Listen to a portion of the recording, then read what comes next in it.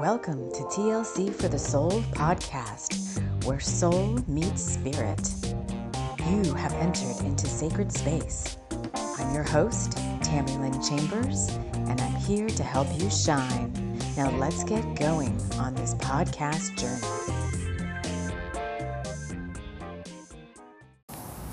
Hello everyone, hello and welcome to the joy-filled month of December.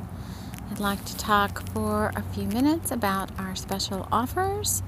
You've heard me mention this first one before if you've been a regular listener to the podcast, but if you're new here, I invite you over to join me on Scribd. It's like a Netflix for books and audiobooks. And there's just a vast array of books out there, and you can definitely find what you are wanting to read or listen to. At least I have.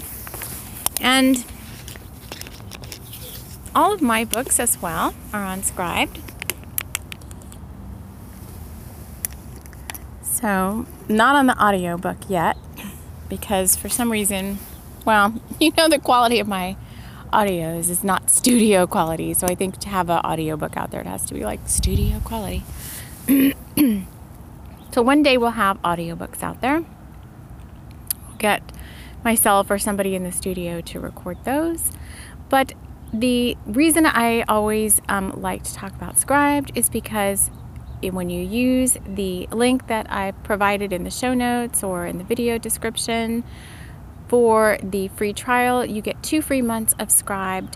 And when you sign up for the free trial, then I get 1 free month added to my membership. So I really love that reciprocity, and I think it's better than a referral fee or whatever, because I really enjoy my Scribd membership. Our other offer for December is our December book of the month, which is Kyanite Fairy Wing, The Missing Shadow books. And that's what I'm going to be talking about next here on the podcast is kyanite. So we'll be doing the backstory and character intro and reading a few segments out of the book. And I invite you to read Kyanite Fairy Wing. If you like the ebook format, then it's free wherever ebooks are distributed, I guess. Apple, Google Books, it's not free on Barnes and Nobles. Scribd, it's free. All the other, like Kobo and all that, I don't know. Whatever you can find ebooks, it's free, except for Barnes and Nobles and Amazon. For whatever reason, they won't let you set the price to free, so it's 99 cents there. And then the paperback is also on sale for $9.99 over on Amazon.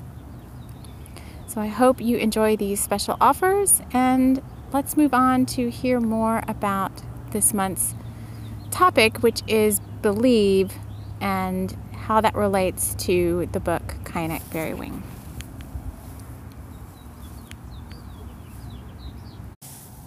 Hello everyone, hello, and welcome back to the podcast. It is I don't remember what it is. It's actually the day before the Sagittarius new moon solar eclipse. I think today is the 13th of December, and we are back with the next installment of Abigail Smile. So we took a break to do some channeling with Princess Diana and to talk about Kyanite Fairy Wing. And the last time we left Abigail Smile, we were with Dwight and Melly, who had 12 hours to procure the Handbook de los Santos for Maggie. So if you have not been following along, you can catch up with those by going back in the podcast a couple of episodes. But all of November is continuing into December, where the story will wrap up here probably in a couple more episodes, and then the show will take a little break for December. So December's story is called Hot Spice Cider. And we are outside today on a very, very foggy morning. So it might sound a little different. I actually feel like I'm on the moors right now. And we're going to just pick up the story where we left off, and I think I'm just going to get right into it. So like I said, if you missed what's going on in this installment, because every month is a different story, but November's a little bit extra long story carrying over into December. So if you missed November, you can go back and catch it here on the podcast. I do try to do a page a day over on Instagram, TLC Books, but I erase or delete each month and start the new month, so November's story is gone from there. If you just want to follow me on Instagram, my regular account that's not just the story work and I do other things is TLC for the Soul, just like this podcast. So let's go ahead and get into Abigail Smile. This is Hot Spice Cider. Continuing with the storyline, we're on chapter 14, 12 Hours. Dwight pulled himself up and off the ground. He had felt strangely ill after Maggie had left, and he had to sit down and pull himself together, which is what I'm going to do now, as my guides always remind me. They're like, Tammy, you're just jumping in again. For those of you that are regular listeners, you know the drill. You can choose how you want to listen to the story, what experience you want to have. Do you just want the quote-unquote ASMR that's happening within and around me, coming from my voice and from the natural world around? Do you want your guides to step in and show you messages as you're listening to the story? So let's call all of our spirit guides in now and wrapping us in a circle of love and light, love. Just take a deep breath. Just get into that sacred space of receptivity.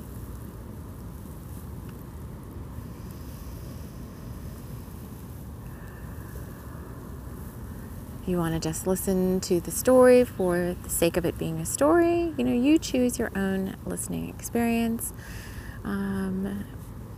Get yourself a cup of tea or coffee or whatever drink makes you feel festive. We're in a festive month of December. And just choose to receive. So let's go ahead and continue. So this is coming in right after Dwight and Maggie had met in the moors, and Maggie had told Dwight he had 12 hours left to procure the Handbook de los Santos, or else she was going to know. So he had felt strangely ill after Maggie had left, and he had to sit down and pull himself together. She did that to him, made him feel less than, and that always brought up the anxiety about who he was becoming if he stayed in her employment. He didn't like that person one bit. And so he had proposed the plan to her, the one that would allow him and Millie to get out of this place. The Argyle was not a place one wanted to stay at for very long. He looked at his watch and realized he needed to get going. 12 hours would go by quickly. He had forgotten all about the girls and realized he needed to continue, but at the same time he needed the handbook. He dialed Millie on his cell, and she answered on the first ring.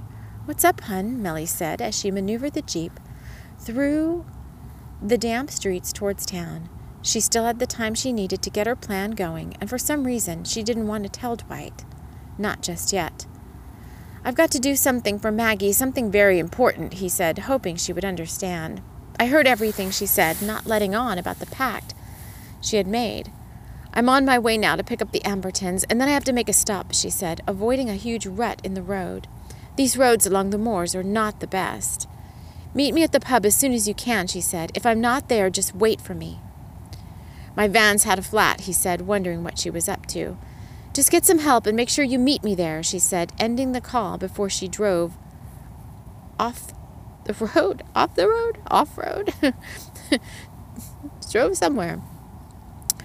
Dakar blinked back the dry feeling in his eyes. How did they get here, he thought, as he pulled Abigail close, thanking Polly in his mind for her swift action. What had happened? Abigail said in confusion. What happened? I was there waiting for you, and then someone knocked. When I opened the door, everything went blank, she said, rubbing her forehead. Her third eye felt weird, like it had been compromised. We are dealing with a very adept spirit, love, he said, pulling her into him. This isn't fair to you. You should go home, he said, not knowing what he would do if something ever really happened to her. I love you, darling. Now please pack your bags, he said, holding her. I will not, Abigail said defiantly. And have you out here on your own and me by myself trying to figure it out again? She sounded very determined.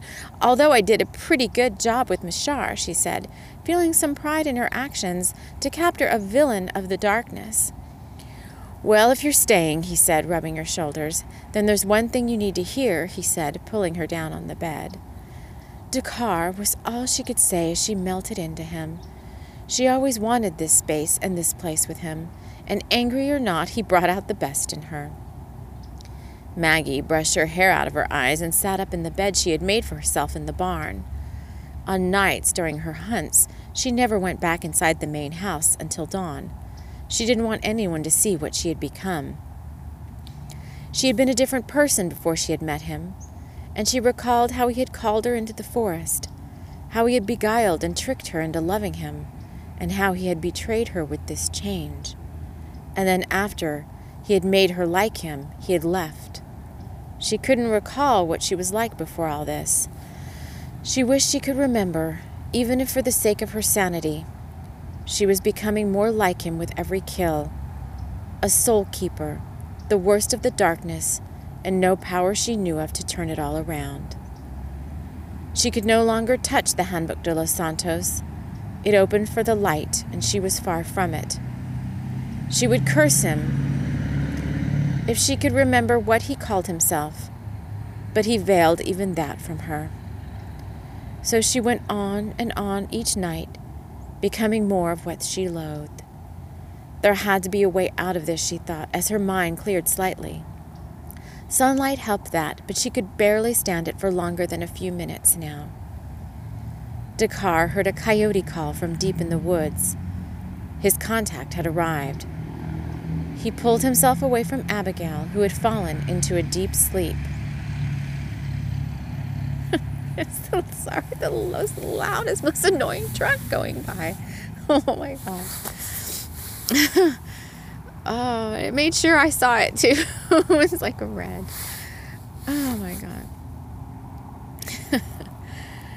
Oh, okay. Dakar's contact had arrived into the woods. I have to go out, darling, he said, kissing her hand lightly, not wanting to disturb her. If she wanted to stay and work, then it wasn't up to him to stop her. She was her own woman, and he never interfered with free will choice. He dressed quickly as he telepathically informed Polly Willikers and his superiors of where he was going. He dressed warmly and grabbed several of Collie's blueberry scones, making his way out the back door of the Argyle and off the path to the woods. He would avoid Dragor and meet his contact on the far side of the forest. Hopefully this mess would wrap itself up soon. His superiors at the Bringers of the Light had promised him he could take time off for the holidays, and he was definitely going to take them up on that.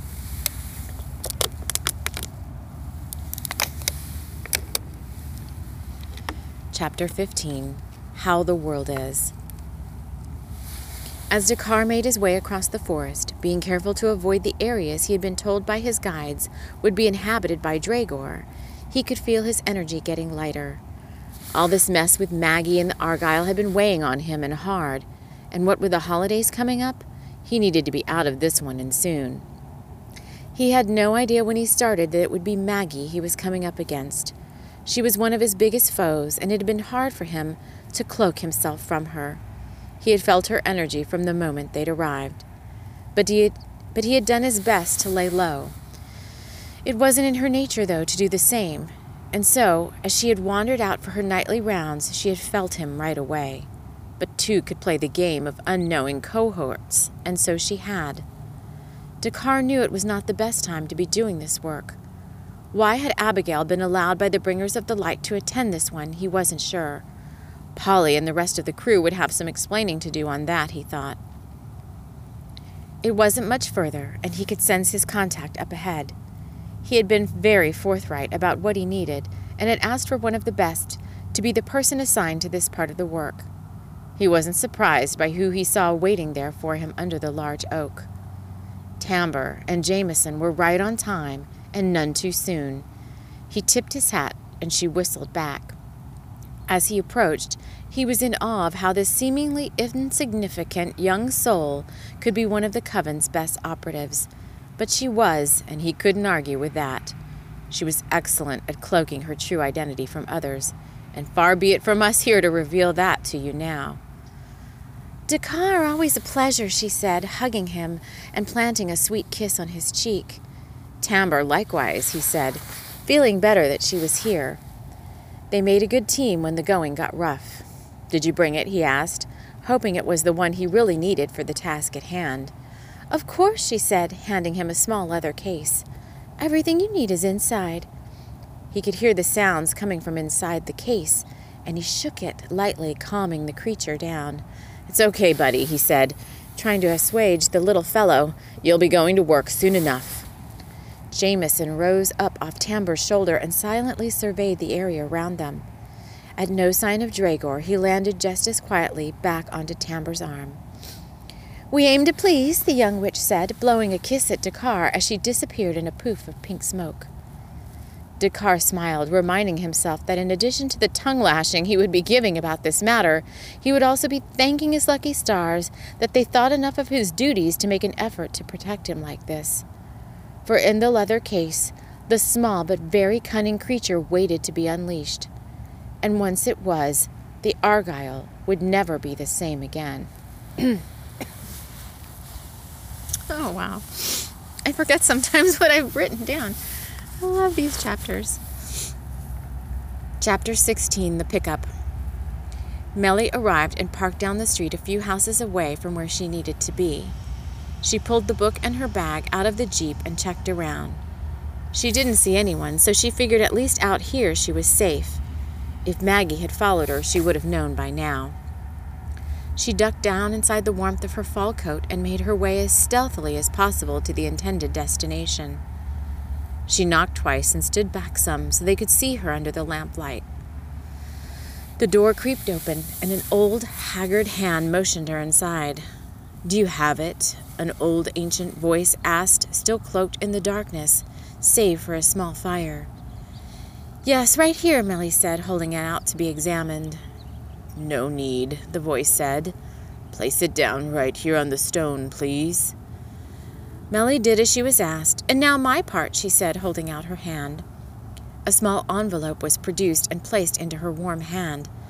The cold dampness of the older hand touching hers lightly as the exchange happened. "Thank you," she said, turning towards the door. "You have saved us yet again." She smiled and pulled the ornate door open. "We aim to please," said the haggard voice as it watched her walk back down towards the Jeep.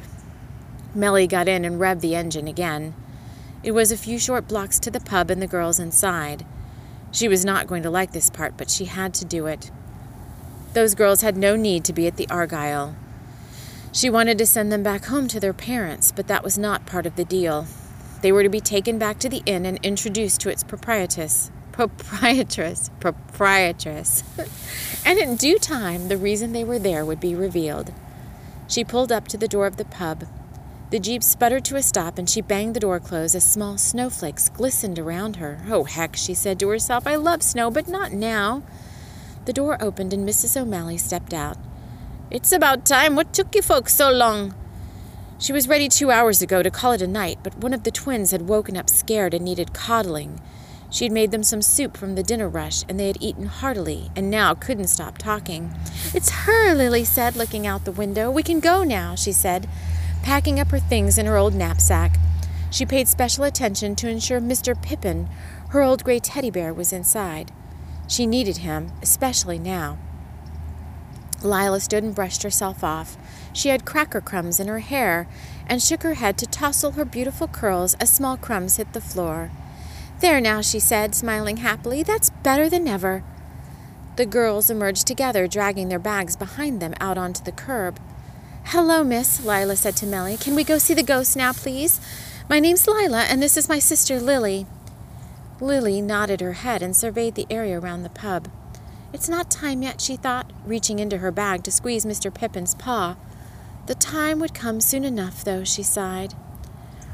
"Well, hello," Melly said, immediately warming up to the girls. "Let's get you both to the inn. You can nap on the way if you like," she said, buckling them into the back of the Jeep. At least the heater was working, she thought, offering the girls a soft blanket. "Hang on, loves, we'll be there before you know it," she said, opening the small back of the vehicle to tuck their bags in alongside hers and Dwight's. Yes, all would be fine soon, and she couldn't care one bit to ever see that darn old Argyle Inn ever again, at least in this lifetime. There is a big black noisy truck pulling in now. We've got one more chapter to go. Let's see where this noisy vehicle is going to go, because if it comes over here, I'm going to have to leave. No, it's leaving. Yay! Yay! Chapter 17, The Goods. The Jeep pulled up to the entrance of the inn, and Melly assisted the twins with their bags.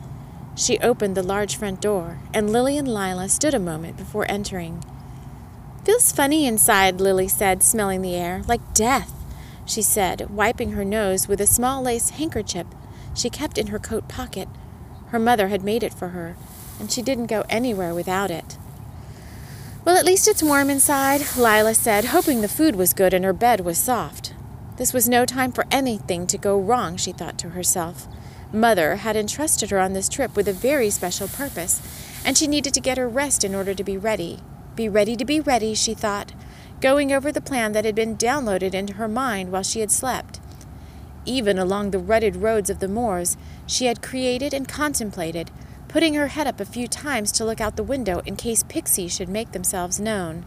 But there had been none, and she had been asked to stay focused on the plan that was forming in and around her. She received her downloads that way, strange wisps of information that shifted around within her consciousness, making her feel dreamy and out of sorts until they settled in. Lily put one foot and then the other over the threshold, holding tight to a small talisman in her pocket. She would need to remain calm and relaxed. She could hear Polly Willikers tell her in her mind, "Act as if you are a simple little girl who knows nothing of such things." And so that is how she presented herself, as a simple little girl who, unbeknownst to all but her twin, could have little to do with darkness and dark plans. Her age and power belied her, but her time would come, and then she would rise. She told herself it was fine to be simple for now. Melly got a cart and used it to pack the bags up the staircase. It was easier this way than lugging them one at a time. She set them down outside room 260 and unlocked the door. The smell of lavender and foreboding escaped as the door opened into the room. 2 small twin beds, ornately decorated, and a small fire in the stone fireplace greeted the girls as they stood still, catching their breath. A warm hand touched Lila on the back, and she grimaced internally. Putting on her best smile, she turned to greet her. Bowing in a small and perfunctory curtsy, she held out her small but firm hand. No, she would not tremble, she thought, as she took the cold, dark hand of Maggie Chalmers and shook it lightly. "It's a pleasure, ma'am," she said with complete authority. "My sister and I can't wait to make your acquaintance and monitor these halls," she said, gesturing to Lily, who had gone inside and stood staring out the misty window, which looked out over the forest. She turned and smiled simply at the beast she knew to be Maggie Chalmers. As she turned to look back out the window, she heard a small bleating sound. She looked harder and saw the snout of the creature looking towards the cottage. It could not know what she knew, she thought, purposely clouding her mind from it. And as Maggie Chalmers fought back the urge to grab young Lila by the throat, she smiled lightly, knowing she would have the Handbook de los Santos soon, and then she wouldn't have to worry about these twins, Dwight, Dakar, or anyone else ever again. Woohoo! It's so good. I get all excited when these things happen. So we're going to stop there, was really awesome, and there were not too many interjections or interruptions, save for these two trucks. So this is a message or metaphor for somebody, because there were two big diesel pickup trucks. One was red, and I know who that one belongs to, a really nice person that lives around me, but it was the most loud and most annoying truck sound right now. And then as I was reading towards the end, you heard me say, and you probably heard it, like a big black menacing pickup truck that was just as loud showed up and kind of drove around, and thankfully drove off away, so we didn't have to like deal with it towards the remainder of the story. So travel, what do vehicles travel? Loud, annoying ones? I'm not sure. Maybe they were talking about the Dragor. I don't know if Dragor showed up every time a pickup truck showed up. We have to go back and listen to the story. Maybe that was just signifying the creatures that were around the Argyle. Loud, annoying creatures. Anyway, let's see if our guides have anything else they'd like to share with us. And they're saying, nope, that's all from this foggy soundscape. I'd like to wish you all a good rest of your week. And tomorrow, if you're listening to this when it comes out, is the solar eclipse. And this is just a very special time. I invite you to just enjoy it. And if you are feeling like you just need to go within and get off, I think that's why get off social media and get off your phone or your iPad or your electronics.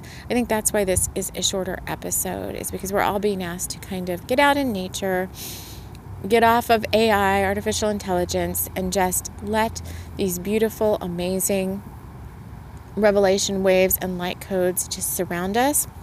Because it's going to be so good next year. I just can't wait for 2021. I just know it's going to be so good for so many people.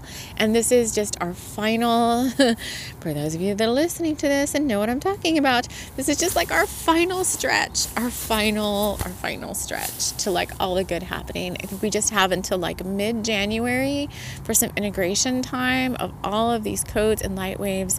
And for some of you, things are already starting to shift and take place. Myself included, but I think for many of us, the bigger shifts are going to start happening after the middle of January. So I hope you have a wonderful rest of your month. I'll be back again next week for the rest of Abigail Smile and the Argyle. Take care.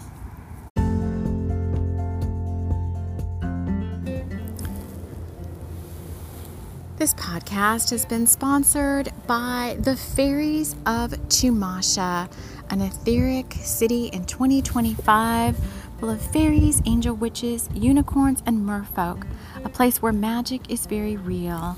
The Fairies of Chumasha invite you to believe in your own magic, never give up on your dreams, and always strive to be the best that you can be.